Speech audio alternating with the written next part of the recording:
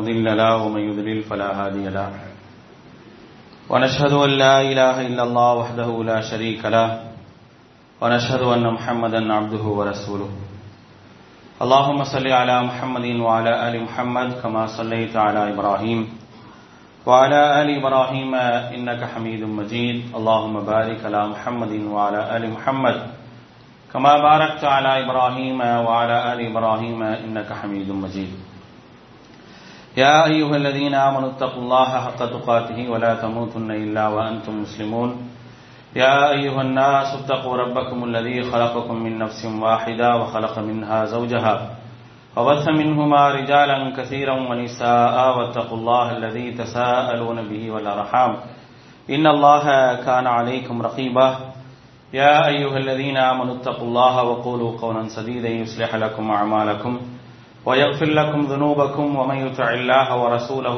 فقد فاز فوزا عظيما أما بعد فإن أصدق الحديث كتاب الله وخير الهدي هدي محمد صلى الله عليه وسلم وشر الأمور محدثاتها وكل محدثة بدعة وكل بدعة ضلالة وكل ضلالة في النار فقال الله تعالى في القرآن العظيم فأعوذ بالله من الشيطان الرجيم بسم الله الرحمن الرحيم ونبلوكم بالشر والخير فتنة وإلينا ترجعون رب اشرح لي صدري ويسر لي أمري واحلل عقدة من لساني يفقهوا قولي அளவற்ற அல்லாஹ்வினும் நிகரற்ற பேரன்புடையவனுமாகிய எல்லாம் அல்ல அல்லாஹ்வின் திருப்பெயர் போற்றி அவனுடைய சாந்தியும் கருணையும் நபிகள் நாயகம் ஸல்லல்லாஹு அலைஹி வஸல்லம் அவர்கள் மீதும் அவர்களை பின்பற்றி வாழ்ந்த உத்தம சத்திய சோழர்கள் நல்லவர்கள் மீதும் அவர்களின் அடிச்சுவடை பின்பற்றி வாழ்ந்து கொண்டிருக்கக்கூடிய அனைத்து மக்கள் மீதும் உண்டாகட்டுமாக. அன்பானவர்களே, அல்லாஹ்வினுடைய மாபெரும் கருணையினால் நாம் எல்லாம் இந்த ஜும்மா தினத்திலே அல்லாஹ்வுடைய வீட்டிலே ஒன்று கூடியிருக்கின்றோம். நமக்கு இந்த வாய்ப்பினை ஏற்படுத்தி தந்த அல்லாஹ்வுக்கு நன்றி அனைத்தையும் உரித்தாக்கியவனாக எனது உரையை ஆரம்பம் செய்கின்றேன். அன்பானவர்களே, இந்த உலகத்தில் நம்முடைய பயணங்கள் என்பது இரண்டு நிலைகளிலே அல்லாஹ் ரப்புல் ஆலமீன் அமைத்து வைத்திருக்கின்றார். ஒன்று சந்தோஷம், மற்றொன்று கவலை, இன்னொன்று ஆரோக்கியம், அடுத்து கஷ்டம், வசதி வாய்ப்பு, ஏழ்மை, இப்படியாக எல்லா நிலைகளிலும் இரண்டு நிலைகளில் தான் நாம் பயணப்பட்டுக் கொண்டிருக்கின்றோம். ஒன்று நல்ல நிலைமை, இன்னொன்று சங்கடமான நிலைமை. இந்த இரண்டு நிலையிலும் பயணப்படுவதுதான் நம்முடைய வாழ்க்கையினுடைய மிக முக்கியமான ஒரு நிகழ்வாக இருந்து கொண்டே இருக்கின்றது. இந்த வாழ்க்கையும் அல்லாஹ் ரப்புல் ஆலமீன் அமைத்து தந்திருப்பது அப்படித்தான். திருமறை குர்ஆன்ல அல்லாஹ் சொல்லும் பொழுது தில்கல் ஐயாமுன் உதாவிலுஹா பைனன் நாஸ், மனிதர்களுக்கு மத்தியில் காலங்களை மாறி மாறி வரச் செய்து கொண்டே இருக்கின்றோம். அந்த காலங்கள் மாறக்கூடிய அந்த சூழலில் ஒரு கட்டத்தில் மனிதன் சந்தோஷமாக இருக்கின்றான், ஒரு கட்டத்தில் மனிதன் கவலையாக இருக்கின்றான். ஒரு சூழலை அல்லாஹ் ரப்புல் ஆலமீன் மனிதனை நல்ல நிலையில் வைத்திருக்கின்றான், ஒரு சூழலை மனிதனை சங்கடமான நிலைகளில் வைத்திருக்கின்றான். இப்படி இருவேறுபட்ட நிலைகளில் மத்தியில் தான் மாறி மாறி பயணித்துக் கொண்டிருக்கின்றோம். இந்த நிலைக்கு மாற்றமான மூன்றாவதாக ஒரு நிலை இருக்குமானா இருக்காது. ஏதாவது ஒரு நிலையில் தான் நாம் பயணப்பட வேண்டிய ஒரு நிலை இருக்கின்றது. இதை பற்றி அல்லாஹ் ரப்புல் ஆலமீன் திருமறை குர்ஆன்ல 21வது அத்தியாயத்தினுடைய 35வது வசனத்தில் சொல்லும் பொழுது வனபுலூக்கும் பிஷ்ஷர்ரி வல் கைரி ஃபித்னா, உங்களை சோதிப்பதற்காகத்தான் உங்களுக்கு நல்லதையும் கெட்டதையும் மாறி மாறி கொண்டு வரோம் அப்படிங்கிறான். உங்களை சோதிப்பதற்கு தான். வனபுலூக்கும் பிஷ்ஷர்ரி வல் கைரி, நன்மையை கொண்டும் தீமையை கொண்டும் என்ன செய்யறோம், உங்களை நம்ம சோதிக்கிறோம். வ இலைனா துர்ஜாஊன், ஏன்னா இந்த ரெண்டு நிலையிலும் நீங்கள் என் பக்கம் வர வேண்டும். நீங்க சந்தோஷமா இருந்தாலும் கவலையாக இருந்தாலும் இரண்டு நிலைகளிலும் என் பக்கம் வர வேண்டும், என்னை சார்ந்திருக்க வேண்டும், என்னை நினைவு கூற வேண்டும் என்பதற்காகத்தான் நான் இப்படிப்பட்ட நிலையை வைத்திருக்கின்றேன் என்று அல்லாஹ் ரப்புல் ஆலமீன் திருமறை குர்ஆனிலே சொல்லி காட்டுகின்றார். அடுத்ததாக அல்லாஹ் ரப்புல் ஆலமீன் திருமறை குர்ஆனுடைய 7வது அத்தியாயத்தினுடைய 94வது வசனத்திலே சொல்லும் பொழுது கஷ்டங்களையும் சங்கடங்களையும் ஏன் நான் தருகின்றேன் என்பதை பற்றி அல்லாஹ் சொல்லும் பொழுது வமா அர்சல்னா ஃபீ கரியத்தின் மின் நபியின், எந்த ஊருக்கு எந்த சமூகத்திற்கு நாம் தூதரை அனுப்பி இருக்கின்றோமோ இல்லா அஹத்னா அஹ்லஹா பில் பஸாஇ வல் தர்ரா, நிச்சயமாக அவர்களை சங்கடங்களை பிடிக்க வைப்போம், நோவினைகளை பிடிக்க வைப்போம். எதற்காக என்றால் லஅல்லஹும் யதவர்ரஊன், அவர்கள் என்னிடத்தில் பணிவோடு இருக்க வேண்டும் என்பதற்காக என்று அல்லாஹ் ரப்பல் ஆலமீன் திருமறை குர்ஆன்ல சொல்லி காட்டுகின்றார். இப்ப பொதுவாகவே நாம் எந்த சூழ்நிலையில் அல்லாஹ்வை அழைக்கின்றோம், எந்த சூழ்நிலையில் அல்லாஹ்வை அழைப்பதில்லை. எனக்கு சந்தோஷமான நிலையும் உண்டு, சங்கடமான நிலையும் உண்டு. நான் சந்தோஷமான நிலையில அல்லாஹ்வை சரியாக நான் நினைவு கூறவில்லை என்று சொன்னால், அல்லாஹ்விற்கு செய்ய வேண்டிய கடமைகளை சரியாக நான் செய்யவில்லை என்றால், சங்கடமான நேரத்தில் நான் அல்லாஹ்வை அழைத்தால் அல்லாஹ் எனக்கு பதில் தர மாட்டான் என்பதை மார்க்கம் சொல்லித் தருகின்றது. நம்ம அதிகமா எங்க அழைக்கிறோம்? சந்தோஷத்தில் அல்லாஹ்வை பற்றி பேசுவதை விட சங்கடத்தில் அல்லாஹ்வை பற்றி அதிகமாக பேசுகின்றோம். எனக்கு சங்கடம் வருதா, கவலை வருதா, துக்கம் வருதா, நான் மன்றாடுறேன், புலம்புறேன், எல்லாமே செய்றேன். ஆனா அதே நேரத்தில் நான் சந்தோஷமாக இருக்கனா இல்லையா? இந்த சந்தோஷமாக இருக்கக்கூடிய நேரத்தில் எனக்கும் இறைவனுக்குமான தொடர்பு எப்படி இருக்கின்றது, நானும் இறைவனும் எப்படிப்பட்ட ஒரு தொடர்பை வைத்திருக்கின்றோம் என்பதை கவனத்தில் கொள்ள கடமைப்பட்டிருக்கின்றோம். இப்னு அப்பாஸ் ரலியல்லாஹு அன்ஹு இடத்தில் அல்லாஹ்வுடைய தூதர் ஸல்லல்லாஹு அலைஹி வஸல்லம் அவர்கள் சொல்கின்றார்கள், யஹ்ஃபதில்லாஹ யஹ்ஃபதுக், உன்னுடைய உள்ளத்தில் அல்லாஹ்வை நீ நினைத்து வைத்துக்கொள், மனம் நிறைய உன்னுடைய உள்ளத்தில் அல்லாஹ்வை வைத்துக் கொண்டால் யஹ்ஃபதுக்க, அல்லாஹ் உன்னை வைத்துக் கொள்வான். யஹ்ஃபதில்லாஹ், நீ அல்லாஹ்வை நீ வைத்துக் கொண்டாய் என்று சொன்னால் தஜிதுஹு அமாமக, உனக்கு முன்னால் அவனை பெற்றுக் கொள்வாய். தஅர்ரஃப இலைஹி ஃபிர் ரிஹா, நீ சந்தோஷமாக இருக்கும் பொழுது, நீ சந்தோஷமான நிலையில இருக்கும் பொழுது நீ அல்லாஹ்வை அறிந்து வைத்திருந்தாய் என்றால், அல்லாஹ்வை நினைவு கூறக்கூடியவனாக இருந்தாய் என்றால் யஅரிஃபுக ஃபிஷ்ஷித்தா, நீ சங்கடமாக இருக்கும் போது உன்னை அல்லாஹ் அறிந்து கொள்வான். நீ நல்லா இருக்கும் போது அல்லாஹ்வை நீ தெரிந்து கொண்டாய் என்றால், அல்லாஹ்விற்கு செய்ய வேண்டிய கடமைகளை, அல்லாஹ்வுக்கு செய்ய வேண்டிய விஷயங்களை நீ சரியாக செய்யக்கூடியவனாக, என்றெல்லாம் எனக்கு சந்தோஷம் இருக்கின்றதோ அப்பொழுதெல்லாம் அல்லாஹ்வை நினைவு கூறுவனாக நான் இருந்தேன் என்றால், என்னுடைய கவலையின் போது அல்லாஹ் என்னை நினைச்சு பார்ப்பான்.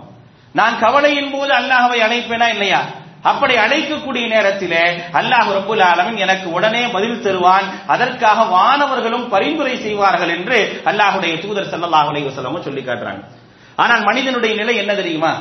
அல்லாஹ் திருமறை குர்ஆன்ல மனிதனுடைய நிலையை பட்டியல் போடுகின்றான். திருமறை குர்ஆன்ல அல்லாஹ் ரப்பல் ஆலமீன் சொல்லும் பொழுது வ இதா மஸ்ஸல் இன்சான், மனிதன் இருக்கின்றானே எப்பொழுது அல்லாஹ்வை நினைக்கின்றான் தெரியுமா? எப்பொழுது அல்லாஹ்வை அழைக்கின்றான் தெரியுமா? இதா மஸ்ஸல் இன்சானத்துர், மனிதனுக்கு சங்கடங்கள் வரும் பொழுதுதான் தஆனா, நம்மை அழைக்கின்றான். லி ஜம்பிஹி அவ் காயிதன் அவ் காயிமா, படுத்துட்டு இருக்கும் பொழுது, நிற்கும் போது, உட்கார்ந்து இருக்கும் போது, எல்லா நிலைகளிலும் என்னை அழைக்கிறான். எப்ப? அவனுக்கு சங்கடம் வரும் பொழுது. சங்கடம் வரும் போதெல்லாம் என்னை அழைத்துக் கொண்டிருக்கின்றான். மேலும் அல்லாஹ் சொல்றான் பாருங்க, யூனுஸ் என்ற அத்தியாயத்தினுடைய 12வது வசனம். அதே அத்தியாயத்தினுடைய 22, 23வது வசனத்திலே சொல்லும் போது சொல்கின்றான், ஹுவல்லதி யுஸய்யிருக்கும் ஃபில் பர்ரி வல் பஹர், உங்களை நாம் என்ன செய்ய, அல்லாஹு தஆலா உங்களை பல நிலைகளில் பயணிக்க செய்கின்றான். கடலிலும் தரையிலும் மாறி மாறி உங்களுடைய தேவைக்காக பயணிக்க செய்கின்றான். ஹத்தா இதா குன்தும் ஃபில் ஃபுல்கி வர்ஜரைன பிஹிம் பிரீஹன் தய்யிபா வ ஃபரிஹு பிஹா, நீங்கள் கப்பலிலே பயணித்துக் கொண்டிருக்கின்றீர்கள், கடலிலே நீங்கள் பயணித்துக் கொண்டிருக்கின்றீர்கள். அப்படி பயணிக்கும் பொழுது உங்களுக்கான காற்று, உங்களுடைய பயணத்திற்கு தோதுவாக அந்த காற்று அடித்தது என்று சொன்னால் ஃபரிஹு பிஹா, நீங்கள் சந்தோஷப்படுறீங்க. இப்படி ஒரு வாய்ப்பை, நல்ல ஒரு அழகான ஒரு நிலையில் பயணப்படுவதற்கு அல்லாஹ் எனக்கு வாய்ப்பளித்திருக்கின்றான் என்ற நன்றி உணர்வு என்பது, என்ற சிந்தனை என்பது உங்களுக்கு இருக்கிறது இல்ல. ஆனா மாறாக என்ன செய்றீங்க? சந்தோஷம் மட்டும் பட்டுக் கொள்றீங்க.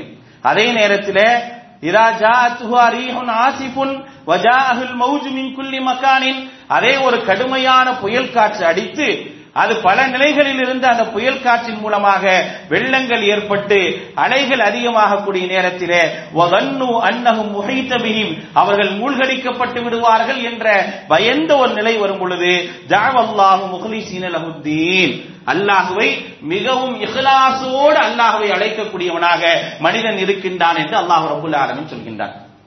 மனிதனுடைய நிலையை பற்றி அல்லாஹ் ரப்பல் ஆலமீன் வர்ணிக்கின்றான். 3 விதமாக திருமறை குர்ஆன் மனிதர்களை பிரிக்கின்றது. ஒரு சாரார் யார்? சந்தோஷமான நிலையிலும் சங்கடமான நிலையிலும் அல்லாஹ்வை நினைவு கூறுவார்கள். மற்றொரு சாரார் யார்? சங்கடமான நிலையில் மட்டுமே அல்லாஹ்வை நினைவு கூறுவார்கள், சந்தோஷமான நிலையில் அல்லாஹ்வை நினைவு கூற மாட்டார்கள். மூன்றாவது சாரார் எப்படிப்பட்டவர்கள் என்றால் சங்கடத்திலும் சரி சந்தோஷத்திலும் சரி அல்லாஹ்வை பற்றி யோசிக்கவே மாட்டார்கள். மூன்றாவது நிலையை பற்றி கவலை கிடையாது. அவர்களை பொறுத்தவரை அல்லாஹ்வுடைய மார்க்கத்தை விட்டு வெளியே சென்றவர்கள், அவர்களை பற்றி கவலைப்படுவது கிடையாது. இந்த இரண்டு சாரார்கள் இருக்கிறாங்களா இல்லையா? இந்த இரண்டு சாரார்கள்ல யார் சிறந்தவர்களாக இருப்பார்கள் என்றால் முதல் நிலையில இருக்கின்றார்கள் அல்லவா. எனக்கு சந்தோஷம் இருக்கு, கவலை இருக்கு, அந்த நேரத்தில் இரண்டு நேரங்களிலும் நான் அல்லாஹ்வை நினைவு கூறக்கூடியவனாக இருக்கிறேன். நான் சந்தோஷமாக இருக்கும் பொழுது அல்லாஹ்வுக்கு நான் நன்றி செலுத்துகின்றேன், அல்லாஹ்வை மேன்மைப்படுத்துகின்றேன், அல்லாஹ்வுக்கு செய்ய வேண்டிய வணக்கங்களை சரியாக செய்கின்றேன். இப்படியெல்லாம் செய்து கொண்டிருந்தேன் என்றால் எனக்கு ஒரு சங்கடம் வருகின்றது. எனக்கு ஒரு சங்கடம் வரும் பொழுது நான் அல்லாஹ்வை அழைக்கின்றேன். அழைத்தால் அல்லாஹ் எனக்கு பதிலளிக்க வேண்டும், அழைத்தால் அல்லாஹ் எனக்கு பதிலளிக்க வேண்டும். நான் உடனே அல்லாஹ்வை சங்கடத்தில் அழைக்கும் போது அல்லாஹ் எனக்கு பதிலளித்து விட்டான் என்றால் நான் நல்ல நிலையில் இருக்கும் பொழுது அல்லாஹ்வை அழைத்தேன் என்று அர்த்தம். ஏராளமான உதாரணங்களை திருமறை குர்ஆனும் ஹதீஸும் நமக்கு சொல்லி காட்டுகின்றது. மூசா அலைஹிஸ்ஸலாம் அவருடைய துஆவை அல்லாஹ் ரப்பல் ஆலமீன் ஏன் ஏற்றுக்கொண்டான்? மூசா அலைஹிஸ்ஸலாமுடைய துஆவை ஏன் அல்லாஹ் ஏற்றுக்கொண்டான்? காலு யா மூசா இன்னா லமுத்ரகூன், மூசாவை எங்களை மாட்டி விட்டுட்டீங்களே, இப்படி நாங்கள் மாட்டிக்கொண்டோமே என்று சொல்லக்கூடிய நேரத்திலே மூசா அலைஹிஸ்ஸலாம் அவர்கள் சொன்னார்கள், கால கல்லா இன்ன ரப்பி மஇ ஸயஹ்தீன், அப்படி அல்ல, அல்லாஹ் என்னோடு இருக்கிறான், எனக்கு அல்லாஹ் ரப்பல் ஆலமீன் வழிகாட்டுவான் என்ற உடனே அல்லாஹ் ரப்பல் ஆலமீன் வழிகாட்டினானே, அதற்கான காரணம் என்ன? மூசா சந்தோஷமாக இருக்கும் பொழுது, அல்லாஹ் அவருக்கு அதிகமான பாக்கியங்களை தரும் பொழுது அல்லாஹ்வை நினைவு கூறியதன் காரணமாக இந்த இடத்தில் அல்லாஹ் ரப்பல் ஆலமீன் அவர்களுக்கு உதவி செய்தார். நபி இப்ராஹிம் அலைஹிஸ்ஸலாம் அவர்களுக்கு ஏன் உதவி செஞ்ச அல்லாஹ்? எல்லோரும் சேர்ந்து அவர்களுக்கு எதிராக மிகப்பெரிய ஒரு நெருப்பு குண்டத்தை மூட்டக்கூடிய நேரத்திலே அந்த நெருப்பு குண்டத்தை குளிர்ச்சியாக மாற்றியதற்கான காரணம் என்ன? அவர் எப்படி நல்ல நிலையில் இருக்கும் பொழுது அல்லாஹ்வை நினைவு கூறினாரோ அதே போன்று சங்கடத்தின் போதும் நினைவு கூறினார். நல்ல நிலையில் இருக்கும் போது அல்லாஹ் மறக்கல, நல்ல நிலையில் இருக்கும் போது அல்லாஹ்வை நினைவு கூறினார். சங்கடத்தின் போதும் நினைவு கூறும் போது அல்லாஹ் ரப்பல் ஆலமீன் உடனே அவருக்கு வாய்ப்பளித்தான். குல்னா யா நாரு கூனி பர்தம் வ ஸலாமன் அலா இப்ராஹிம், நெருப்பே இப்ராஹிமுக்கு நீ குளிர்ச்சியை ஏற்படுத்து என்று அல்லாஹ் ரப்பல் ஆலமீன் கட்டளையிட்டான். இங்க அதான் கவனிக்கணும். இங்கே கவனிக்க வேண்டிய விஷயம், ஒரு மனிதன் அல்லாஹ்வை எந்த சூழ்நிலையில் எப்படி அழைக்கின்றான் என்பதை அல்லாஹ் பார்க்கிறான். அதற்காகத்தான் வானவர்கள் பரிந்துரை செய்வார்கள். எனக்குரிய பரிந்துரைகளை வானவர்கள் செய்ய வேண்டும் என்று சொன்னால் நான் நல்ல நிலையில் இருக்கும் பொழுது அல்லாஹ்வை அழைத்து இருக்க வேண்டும். அப்படி அழைத்தால் சங்கடத்தின் போது அல்லாஹ் எனக்கு பதிலளிப்பான். நல்ல நிலையில் நான் அல்லாஹ்வை மறந்துடுறேங்க, மறந்தே வாழ்றேன். இன்னைக்கு சங்கடம் வரும்போது அல்லாஹ் அல்லாஹ் அல்லான்னு கத்துறேன், அல்லாஹ் அல்லான்னு கத்திக்கிட்டே இருக்கிறேன். அல்லாஹ் எனக்கு உதவி செய்ய மாட்டானா? அவர்களுக்கு எல்லாம் அப்படி செஞ்சானே, எனக்கே செய்யறதில்லை நான் புலம்புறேன். அப்படின்னா என்ன காரணம்? நான் எந்த நிலையில் இருக்கும் போது அல்லாஹ்வை நினைவு கூற வேண்டுமோ அந்த நிலையில் இருக்கும் போது அல்லாஹ்வை நான் நினைவு கூறல. நினைவு கூறாததன் காரணமாக எனக்கு பரிந்துரை செய்பவர்கள் பரிந்துரை செய்யவில்லை. இரண்டு அழகான சம்பவத்தை திருமறை குர்ஆன் சொல்லி காட்டுகின்றது. அந்த இரண்டு சம்பவங்களும் இடம்பெறக்கூடிய அத்தியாயம் யூனுஸ் என்ற 10வது அத்தியாயம். அந்த யூனுஸ் என்ற அத்தியாயத்திலே அல்லாஹ் ரப்பல் ஆலமீன் யூனுஸ் அலைஹிஸ்ஸலாத்தை பற்றியும் சொல்றான், ஃபிரௌனை பற்றியும் சொல்றான். யூனுஸ் அலைஹிஸ்ஸலாம் அவர்கள் மீனுடைய வயிற்றிலே போன நேரத்தில் நடந்த நிகழ்வை அல்லாஹ் ரப்பல் ஆலமீன் திருமறை குர்ஆனுடைய சூரத்துல் அன்பியா என்ற அத்தியாயத்தில் சொல்லக்கூடிய அந்த செய்தியும் இதையும் சேர்த்து பார்க்க வேண்டும். இரண்டிலும் வானவர்கள் செய்த பரிந்துரைகளை யோசித்து பார்க்க வேண்டும்.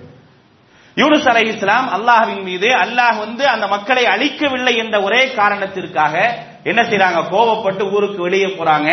மீனுடைய வயிற்றுக்குள்ளாக சென்று விடுகின்றார்கள். மீனுடைய வயிற்றுக்குள்ளாக சென்ற பிறகு என்ன செஞ்சாங்க? அல்லாஹ்ட்ட மன்றாடினாங்க. எப்படி மன்றாடினார்கள்? அன்பியா 21வது அத்தியாயத்தினுடைய 87 88வது வசனத்தில் அல்லாஹ் சொல்லி காட்டுகின்றான். வதன்னூனி ذهب مغاضبا فظن أن لن نقدر عليه فنادى في الظلمات أن لا إله إلا أنت سبحانك إني كنت من الظالمين. அந்த மீனுடைய வயிற்றிலே இருக்கிறவர் அவரால் தப்பிக்க முடியாது என்ற ஒரு சூழல் வரக்கூடிய நேரத்திலே அவர் சொன்னார், அல்லா இலாஹ இல்லா அன்த, யா அல்லாஹ், உன்னை தவிர வணக்கத்திற்குரியவன் யாரும் கிடையாது. சுப்ஹானக், நீ பரிசுத்தமானவன். இன்னி குன்து மினல் ஸாலிமீன், நான் அநியாயக்காரர்கள் ஒருவனாக இருக்கின்றேன் என்று என்ன செய்கிறார் அப்படின்னா யூனுஸ் அலைஹிஸ்ஸலாம் அவர்கள் மீனுடைய வயிற்றிலே அல்லாஹ்வை நினைவு கூறுகின்றார்கள். ஃபலௌலா இன்கான மினல் முஸப்பிஹீன் லலபிஸ ஃபீ பத்னிஹி இலா யௌமி யுபஅஸூன். அவர்கள் அப்படி மட்டும் அல்லாஹ்விடத்திலே அல்லாஹ் நாடி இருந்தார் என்றால் அப்படியே மறுமை நாள் வரை அந்த மீனுடைய வயிற்றிலே தங்க வைத்திருப்பான். ஆனால் அல்லாஹ் ரப்புல் ஆலமீன் அவர்களை காப்பாற்றியதற்கான காரணம் என்ன? அவருக்கு ஏன் வானவர்கள் பரிந்துரை செய்தார்கள்? வானவர்கள் பரிந்துரை செய்வதற்கான காரணம் என்னவென்றால், அந்த யூனுஸ் அலைஹிஸ்ஸலாம் அவர்கள் நல்ல நிலையில் இருக்கும் போது அல்லாஹ்வை வணங்கக்கூடியவராக இருந்தார், அல்லாஹ்வை நினைவு கூறக்கூடியவராக இருந்தார். அப்படியெல்லாம் இருந்ததின் காரணமாக வானவர்கள் அல்லாஹ்விடத்தில் பரிந்துரை செய்கின்றார்கள், யா அல்லாஹ், யூனுஸ் என்ற உன்னுடைய அடியார் உன்னை மன்றாடக்கூடியவராக இருக்கின்றார் என்ற ஒரு பரிந்துரை செய்யக்கூடிய நேரத்தில் அந்த பரிந்துரை அல்லாஹ் ஏற்றுக்கொண்டு அவர்களை வெளியே வர வைக்கிறார். அதே நேரத்தில் நல்லா இருக்கும்போது நான் தான் அல்லாஹ் என்று சொன்னான். என்னை தவிர வேறு இறைவனை நீங்கள் காணுகின்றீர்களா என்று கேட்டான். அப்படி கேட்ட அந்த ஃபிரௌன் அதே போன்று ஒரு மூழ்கடிக்கப்படக்கூடிய ஒரு சூழ்நிலை வரக்கூடிய அந்த நேரத்தில் என்ன ஒரு வார்த்தையை சொல்கின்றான், ஆமன்து அன்னஹு லா இலாஹ இல்லல்லதி ஆமனத் பிஹி பனு இஸ்ராயில் அன மினல் முஸ்லிமீன். தப்பிப்பதற்காக, சங்கடங்களிலிருந்து தப்பிப்பதற்காக, என்னுடைய உயிரை போக்கக்கூடிய ஒரு நிலை வந்து விட்டது, நான் அழியப் போகின்றேன், இந்த அழிவிலிருந்து பாதுகாப்பு பெற வேண்டும் என்பதற்காக அல்லாஹ்விடத்தில் மன்றாடக்கூடிய அந்த நேரத்தில் அல்லாஹ் ரப்பல் ஆலமீன் வாய்ப்பளித்தானா? வாய்ப்பளிக்கவில்லை. நல்ல நிலையில் இருக்கும் போது அல்லாஹ்வை மறந்து வாழ்ந்தான். அதன் காரணமாக வாய்ப்பளிக்காமல் அவன் எந்த நிலைக்கு செல்லப்பட்டான்? அதான் வகத் அஸைத கப்லு வ குன்த மினல் முஃப்ஸிதீன். இதற்கு முன்னால் குழப்பவாதிகள் ஒருவராக இருந்தாய், இப்பொழுதுதான் அல்லாஹ்வினுடைய நினைவு உனக்கு வருகின்றதா என்று அல்லாஹ் ரப்பல் ஆலமீன் கேட்டான். வானவர்கள் இந்த இரண்டு பேருடைய அழைப்புக்கும் வானவர்கள் எப்படிப்பட்ட ஒரு பரிந்துரையை செய்தார்கள்? ஃபயூனுஸ் அலைஹிஸ்ஸலாம் லிகாஹு ஸலாத்துன் வ துஆஉன் வ தஅவத்துன். யூனுஸ் இருக்கின்றாரே, நன்றாக இருக்கும் பொழுது அல்லாஹ்வை வணங்கினார், அவனை அழைத்தார், அவனுடைய பணிகளை செய்தார். ஃபிரௌனோ லிகாஹு, அவனுடைய சந்தோஷமான நிலையில துல்முன் ஃபிஸ்குன் வ குஃப்ருன் வ ஜுஹூதுன். அவன் எப்படி இருந்தான்? அநியாயக்காரனாக இருந்தான், பாவியாக இருந்தான், இறைமறுப்பாளனாக இருந்தான், தர்க்கம் செய்பவனாக இருந்தான். இப்படியெல்லாம் இருந்ததின் காரணமாக அவனுடைய பரிந்துரையும் அவனுடைய துவாவும் அல்லாஹ்வை சென்றடையவில்லை என்பதுதான். அந்த சென்றடைந்தாலும் அல்லாஹ் அவனை அறிந்து கொள்ளவில்லை, அவனை விட்டுவிட்டான் என்பதை வானவர்கள் அந்த செய்தியோடு நமக்கு சொல்லி காட்டுகின்றார்கள். இதைத்தான் நீங்களும் நானும் கவனிக்க வேண்டும். நம்மை பொறுத்தவரை நமக்கும் அல்லாஹ்வுக்குமான தொடர்பு எப்படி இருக்கின்றது? நல்ல நேரத்தில் சந்தோஷமாக இருக்கும் பொழுது அல்லாஹ்வை நான் நினைவு கூறிக்கொண்டே இருக்கின்றேனா? அல்லாஹ்வுக்கு செய்ய வேண்டிய கடமைகளை சரியாக நான் செய்யக்கூடியவனாக இருக்கிறேனா? அப்படி நான் இருந்தேன் என்று சொன்னால் கண்டிப்பாக நான் சங்கடப்படும் பொழுது, எனக்கு இழப்புகள் வரும் பொழுது நான் அல்லாஹ்வை அழைக்கின்றேன், யா அல்லாஹ் என்று அழைக்கக்கூடிய நேரத்திலே எனக்கு அல்லாஹ் பதிலளிப்பான். நல்ல நேரத்தில் அல்லாஹ்வை புரிந்து அல்லாஹ்வை அறிந்து இறையச்சத்தோடும் பயபக்தியோடும் நான் வாழ்ந்தேன் என்றால் கண்டிப்பாக என்னுடைய சங்கடங்களின் போது அரியாபுரத்திலிருந்து அல்லாஹ்வினுடைய உதவி வரும். அப்படிப்பட்ட உதவிக்குரிய தகுதி உடையவர்களாக நீங்களும் நானும் இருக்கிறோமா என்பதைத்தான் யோசித்து பார்க்க வேண்டும். அழகான ஒரு சம்பவம் நபி ஸல்லல்லாஹு அலைஹி வஸல்லம் அவர்கள் சொன்ன பனு இஸ்ரவேலுடைய காலத்தில் நடந்த மிக அழகான ஒரு சம்பவம். நாம் அதிகமாக ஆரம்ப காலகட்டங்களிலே அதிகமாக கேள்விப்பட்ட, இறையச்சத்திற்காக கேள்விப்பட்ட ஒரு சம்பவம். 3 நபர்களை பற்றி சொன்னார்கள் அல்லாஹ்வுடைய தூதர். 3 நபர்கள் யார்? இறையச்சத்திற்கு உதாரணமாக திகழ்ந்த 3 நபர்கள். அவர்கள் ஒரு குகையிலே மாட்டிக்கொண்டார்கள். நமக்கெல்லாம் அந்த சம்பவங்கள் தெரியும். குகையிலே மாட்டிக்கொண்டார்கள். குகையிலிருந்து அல்லாஹ் ஏன் காப்பாற்றினான் அவங்களை? குகையிலிருந்து அல்லாஹ் அவங்களை காப்பாற்றுவதற்கான காரணம் என்ன? அல்லாஹ்வுடைய தூதர் ஸல்லல்லாஹு அலைஹி வஸல்லம் அவங்க சொல்றாங்க, அந்த குகையிலிருந்து தப்பிப்பதற்கான எந்த வழியுமே இல்ல, அல்லாஹ் காப்பாத்தினா மட்டும்தான் உண்டு. அல்லாஹ் காப்பாத்தலனா தப்பிப்பதற்கான எந்த வழியும் கிடையாது. எப்படி அவங்க வெளியே வந்தாங்க? 3 பேரும் வெளியே வருவதற்கான காரணமாக எது அமைந்தது?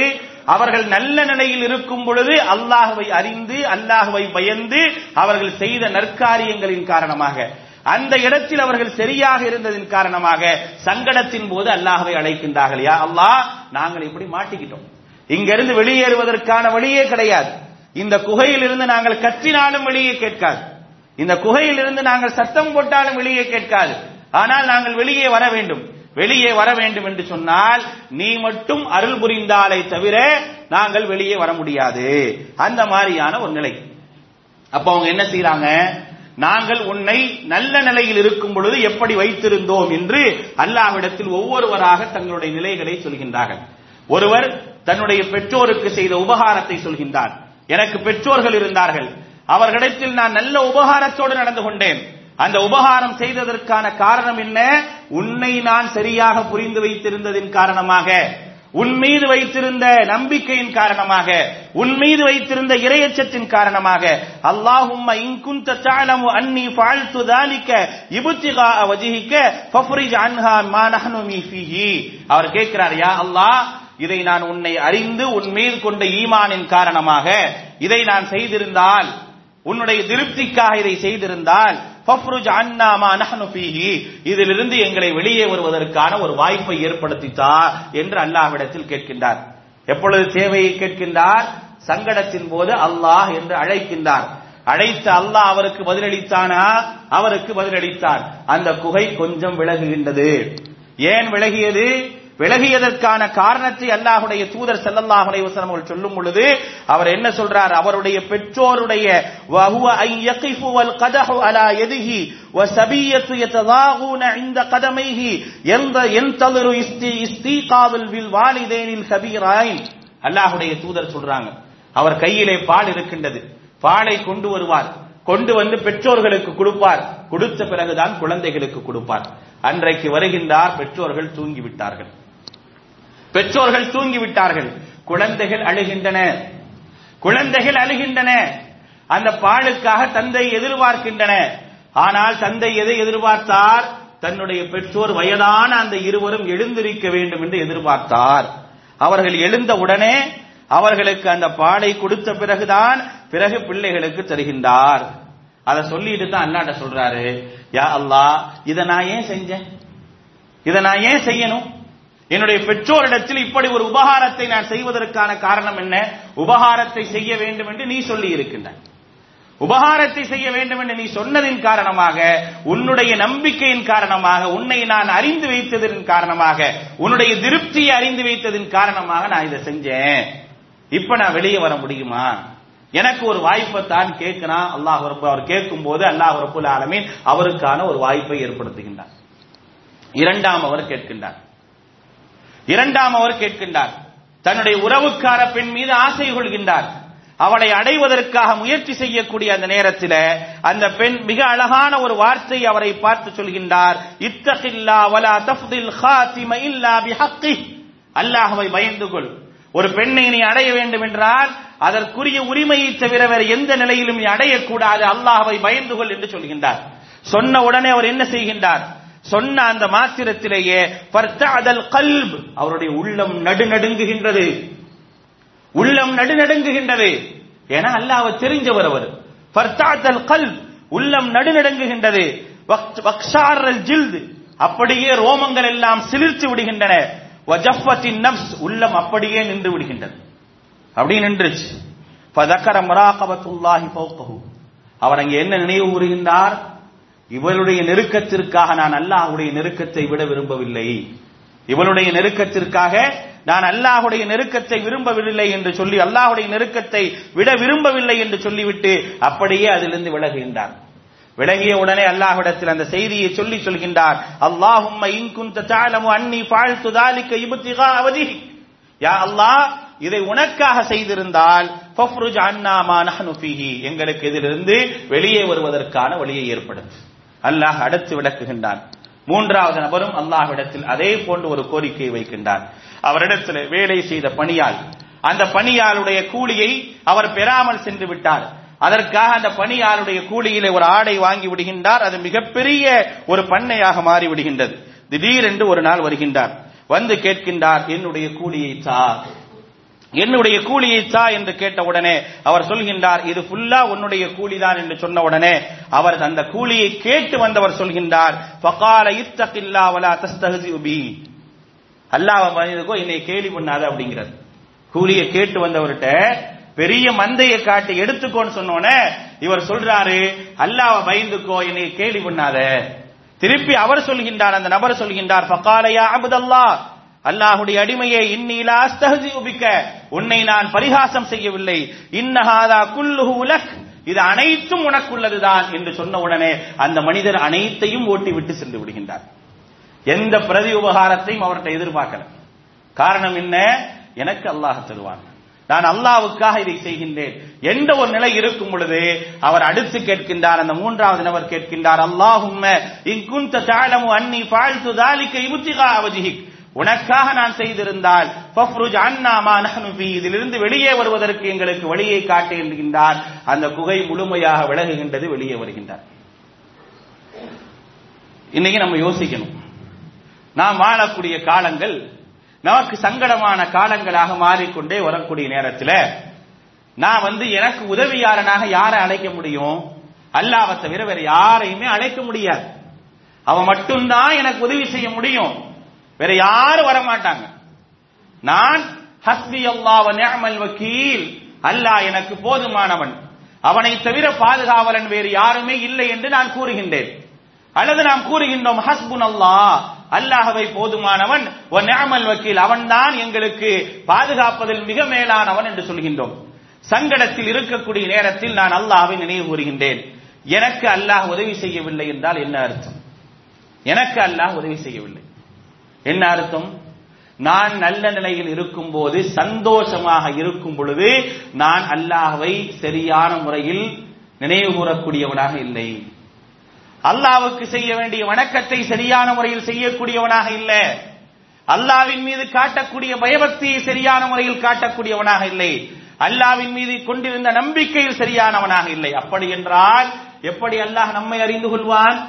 எப்படி அல்லாஹ் நமக்கு உதவி செய்வான்? சற்று யோசித்து பாருங்கள். அல்லாஹ்வுடைய தூதர் ஸல்லல்லாஹு அலைஹி வஸல்லம் அவர்கள் அழகாக அபூபக்கர் சித்திக் ரலியல்லாஹு அன்ஹுவை பார்த்து சொன்னார்களே, லா தஹஸன் இன்னல்லாஹ மஅனா, கவலைப்படாதே அல்லாஹ் நம்மோடு இருக்கின்றான் என்று சொன்ன நேரத்திலே எதிரிகள் அல்லாஹ்வுடைய தூதரை விட்டும் அபூபக்கர் சித்திக் ரலியல்லாஹு அன்ஹுவை விட்டும் விலகிச் சென்றார்கள்.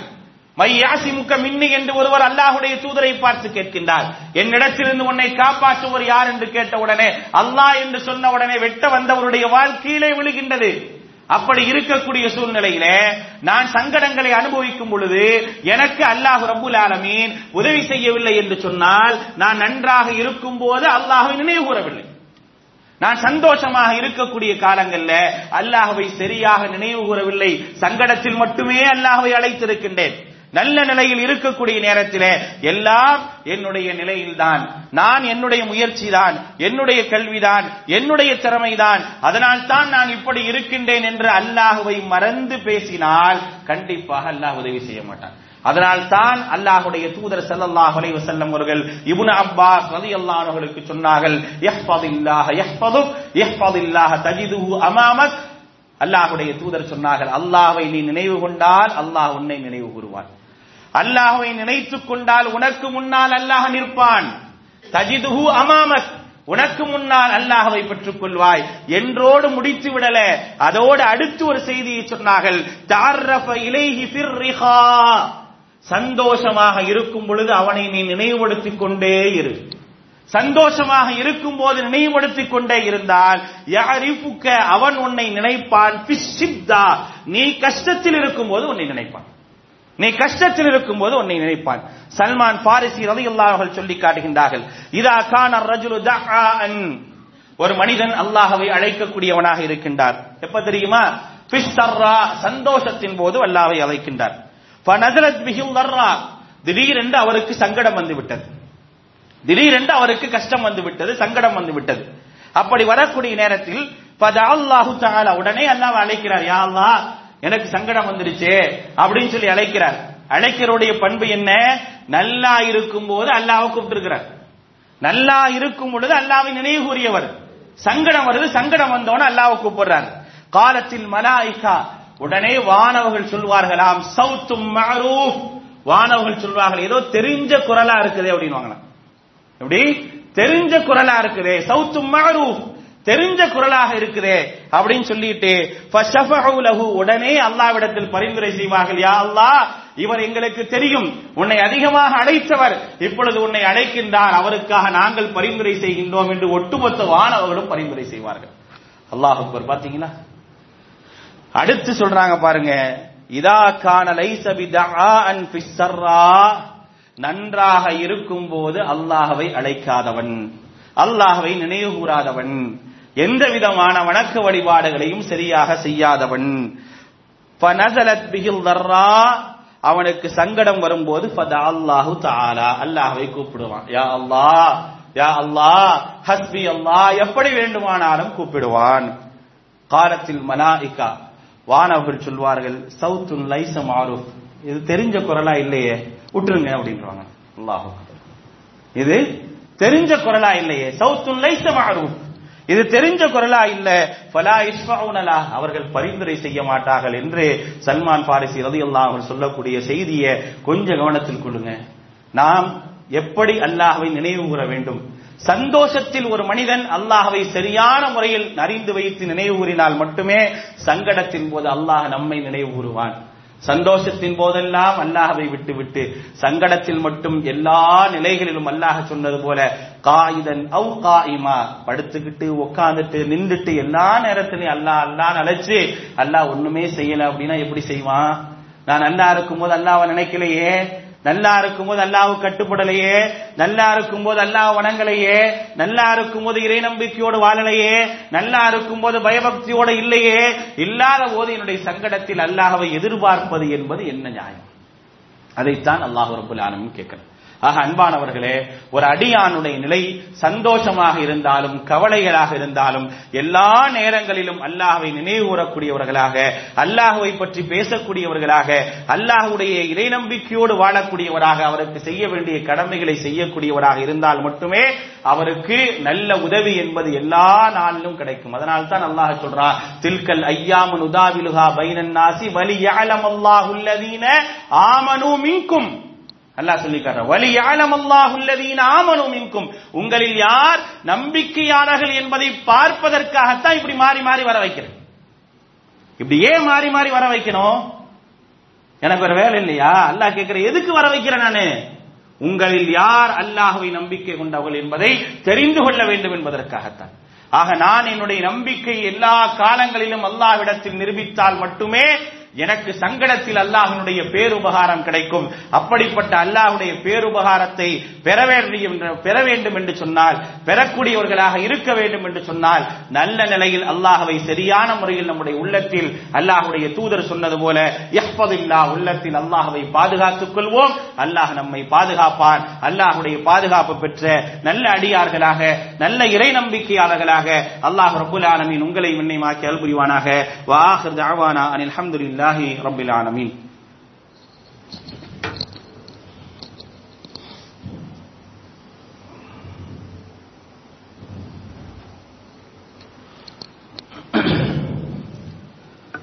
அல்ஹம்துலில்லாஹி ரப்பில் ஆலமீன். வஸ்ஸலாத்து வஸ்ஸலாமு அலா ரசூலில் அமீன் முஹம்மதின் வ ஆலிஹி வ ஸஹ்பிஹி அஜ்மஈன். அம்மா பஅது. மினஷ் ஷைத்தானிர் ரஜீம். பிஸ்மில்லாஹிர் ரஹ்மானிர் ரஹீம்.